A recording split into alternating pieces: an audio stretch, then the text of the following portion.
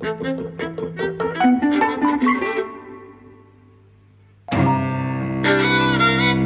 and welcome to Eavesdropping at the Movies. I'm Mike. And I'm Jose. And today we have seen Booksmart. Yes. Which is a coming-of-age, high school comedy, bit of drama. It's all about girls, and it's girls in high school. It's directed by Olivia Wilde, yes, who people know as an actress. This is her feature debut. Yes. She's directed at least one short before. It's a most unusual film, and I think it's worth highlighting because it's the only buddy comedy that I can think of that is not only between two women, but it's also between a lesbian woman and her straight girlfriend, and they're best buds, and they've been best buds through high school, and I can't remember that combination ever before. Well, Northern Ireland, I suppose, although he did quite spring it on me. But no, I mean, it does seem... What do you mean novel. Spring it on you? Well, I mean, it's kind of what the film... Yeah, I know, but I didn't think of it as novel in that way, but I suppose you're right. It probably is. Yes, well, that's why I interjected. It's worth highlighting. I mean, you know, it's very funny in all kinds of ways that aren't common in a buddy film. And actually, a lot of it has to do with, like, you know, women's sexuality and kind of, you know, the way they interact. And, you know, in many ways they're making vulva jokes the way that, like, you know, in other comedies men make dick jokes and so on. But it's unusual to see, and it's unusual to hear, and it's very, very funny. Yeah, I think it's a real counterpart, and kind of it's quite a sort of progressive, sort of woke counterpart to Superbad. Okay, I haven't seen that. Oh, you've not seen Superbad? No. It was out in, I think it was 2004. You sprung that on me. Yes.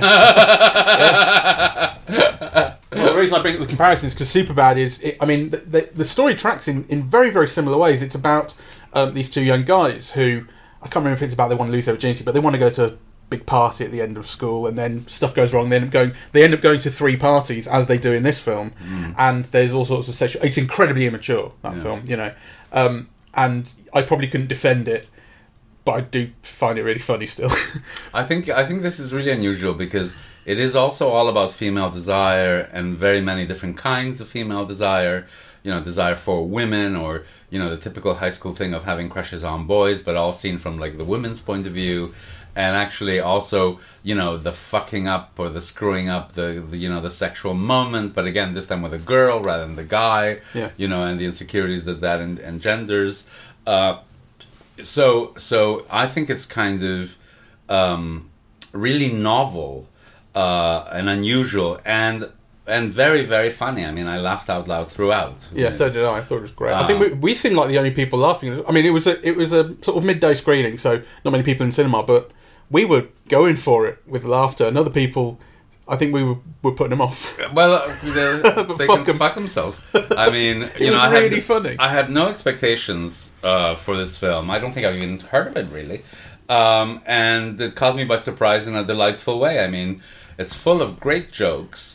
It's very, very funny. It's also, you know, so some of the criticisms that we always make, this American comedy, it's really all about the improvisation, and, you know, kind of some of the humor revolves around jokes, and they're often just verbal ones and so on. And actually, to a large extent, this film is also like that, though it has kind of some brilliant oral and visual moments, right? But it is mostly a comedy of situation and kind of, you know, performance. But it's situations and performance that are unusual. So, for example, it's got these 2 gay characters, and really, you know, they are there to be funny, right?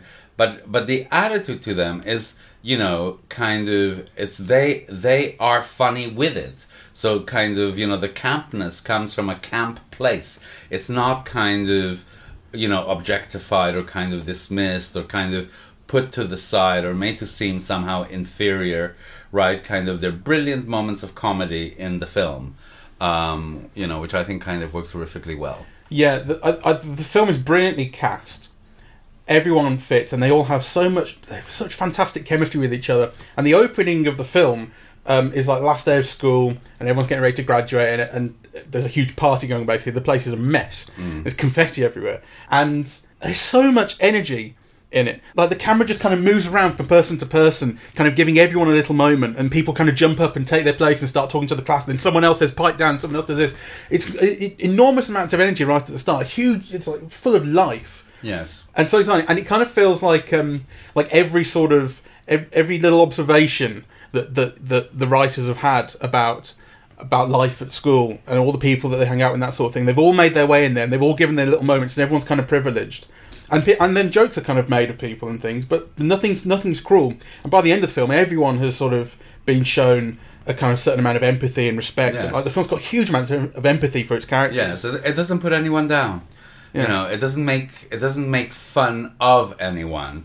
Yeah, it makes people seem funny. Yeah, it gives particularly actors an opportunity to get laughs, but not at the expense of anyone else, which again is very unusual. Yeah, and nor at the expense of the kind of people that they're portraying. Yes. As you say, like the gay characters would be very easy to make fun of them for being gay, which is not what the film does at all. It makes fun with them. Yes. You know, for the way they behave or Their the way swishiness is made adorable and funny. Exactly. You know. And actually that's true. So normally in a teen film of this kind, because the film revolves around these two girls who've been good all their lives and they're book smart and they're the top students in the class, you know, and they realize the day before they graduate that actually some of their colleagues who they've been feeling very superior to have not only been accepted in universities as good as the ones they've been accepted to, but actually have had fun all through high school. So they resolve to, at least on the last night, you know, party. Right? So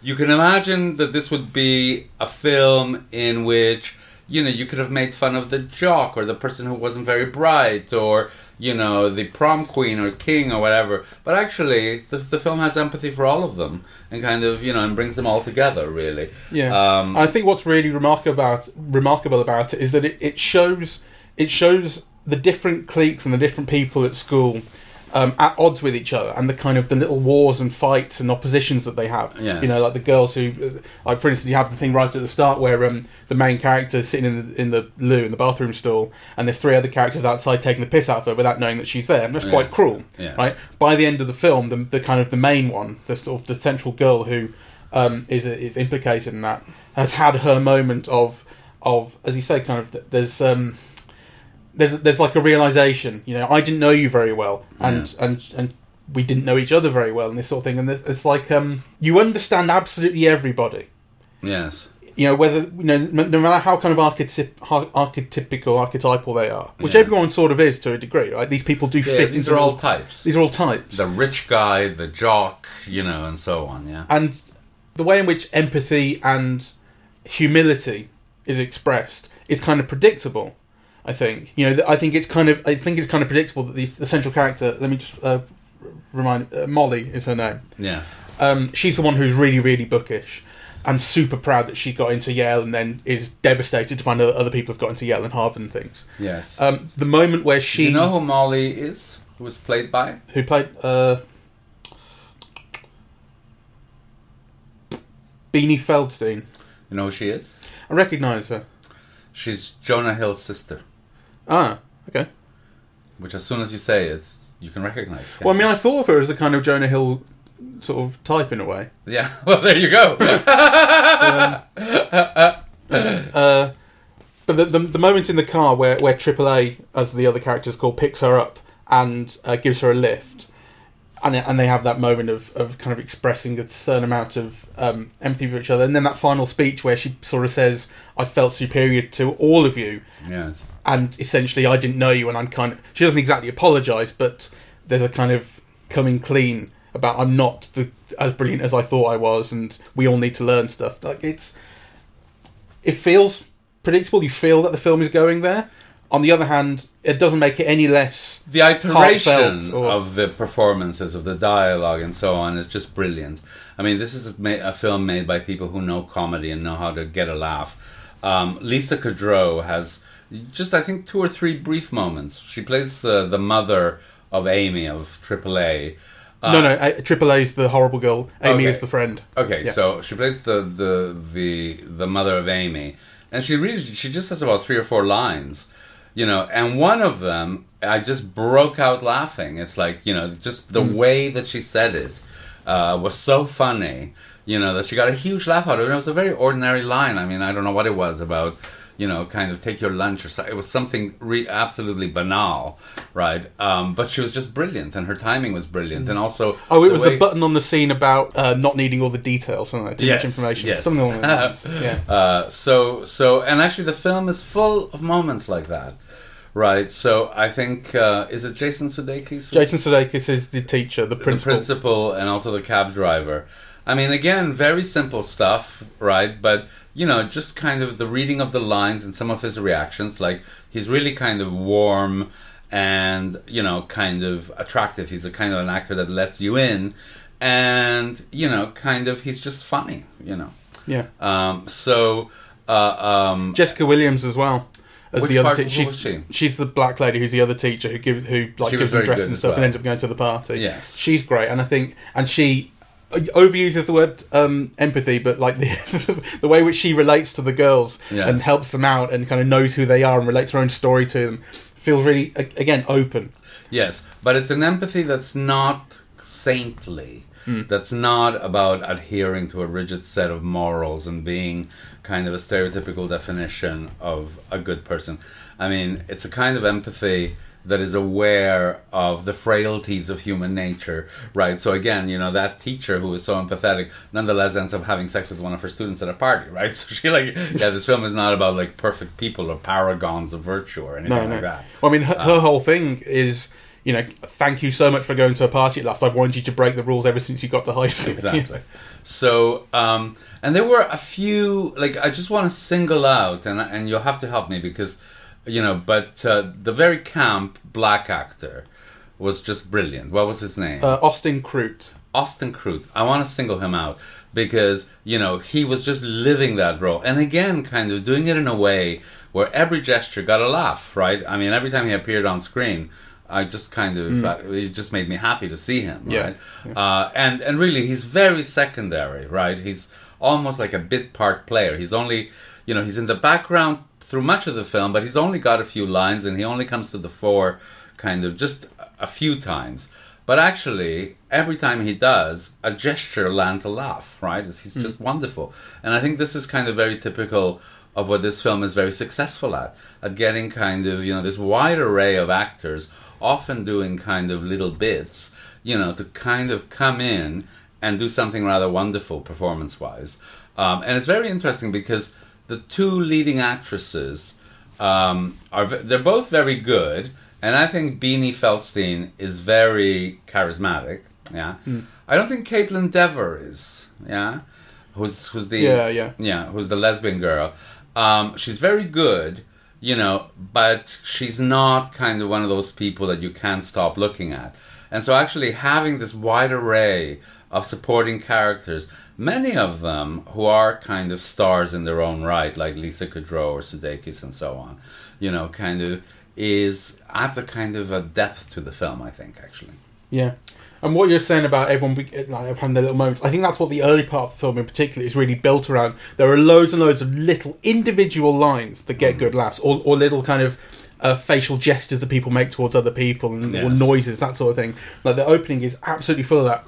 Then as the kind of story starts to progress, and that stuff sort of slightly calms down, it becomes more situational, story based. But I mean, right to start, God, if the opening of the film doesn't suck you right in, then nothing will. I think you just immediately get into this world and you understand it and you live in it straight away. I think it's fantastic. I think it's fantastic, and actually, so we're here highlighting the performances and the situation and some of the verbal jokes, but the film also has a wonderful animated sequence, in the middle of it. That was nice, yeah. Yeah, where the two girls get stoned. And kind of they imagine themselves as Barbie type dolls, tottering on high heels, and so actually that whole bit, which again is mostly verbal, because actually what's funny is really what the girls are saying. It's their commentary on what they're experiencing. Barbies, right? Yeah, and on what society expects of Barbie women to be, but nonetheless, right, kind of having it animated like that. Is a real plus. And actually there's some very good sound jokes as well, of kind of, things in relation to the shifting of sound. So, So it's or just the right sound effect. I'm thinking of the bit where Gigi, the character who just keeps on showing up everywhere, and is very dramatic about herself. And it's fantastic. Billie Lourd is fantastic doing that character. She's brilliant. She announces that she's going to kill herself, I think, and she just flops into the pool. And the sound of her hitting the water, it's a very particular sound, and it's just perfect for the moment. It's very good. There's lots of little bits kind of breaking a sort of breaking a mood in a comic way, like right at the end where the two main characters are saying goodbye to each other because she's dropping off at the airport to go to Botswana and do her charity sort of thing. They play Unchained Melody. It's a cover of Unchained Melody, and I was thinking, oh god, you're ruining this. Like, Unchained Melody is not the right choice. It's just, I don't think it's a very good song personally, but it's also not a very good cover, and it is so kind of saccharine and stuff. I'm thinking, oh, is this really what you're doing? And then it's punctuated with a comic moment, and that's perfect. Like, that saved the ending of the film for me. The Everly, but that's obviously the point. I think of it's it. The Everly Brothers version of that is just so beautiful. It's no Robson and Jerome. It certainly isn't. It's so much better. But anyway, that's worth commenting on. It has a fantastic soundtrack. I mean, it has a soundtrack that makes you think, oh, I'm going to go home and look up that song. Yeah. So that's not what I thought. The thing that I was thinking about the soundtrack during the film, it's full of music that I would never pay any attention to. It's very electronic dance music. It's nicely produced and everything. These are, I don't know any of the music, so they're probably big hits. I don't know, but the thing that I think is notable is that this film shows how great rubbish music can be. That music I think is not interesting in the right scene and in the right film. Okay, so I think the film makes the music really great to listen to because it all fits. Okay, so but I would never listen to it myself. We start from different places, but we end up in the same place. Because actually, I thought the music was very good, and it was very well deployed. You're thinking, oh, it's rubbish, but actually, the way that it was used in the film made it great. Totally. Yeah. So, anyway, we should probably wrap it up here. I mean, I think it's a wonderfully smart comedy. It's a feminist comedy. It's a comedy kind of done by women, and with a woman's point of view. It's most unusual, I think, in having that lesbian heterosexual girl best buds comedy, as a combination. And actually, I think it's full of such great jokes that anybody who goes see it will have a great time. Yeah, and hugely kind of self-knowing in all the right ways as well, and like without apologising for itself. In fact, there's a bit in the film where Molly says, women apologise too much, but I need to apologise to you because we've got so much to apologise.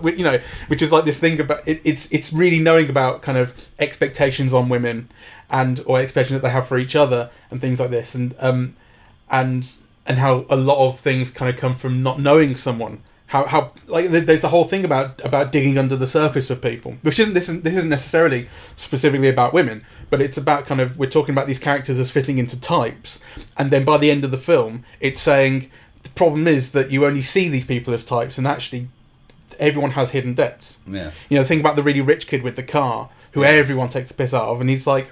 He's a sweetheart. Right, exactly. Which again, I think these are not the most original observations to make or original messages to put out, but I think they're fantastic and wonderful and really heartfelt, and I loved every minute of it. Yes, I think it's it's a feminist comedy, that men will adore as well. The film is completely sweet about all of the men, and it's kind of.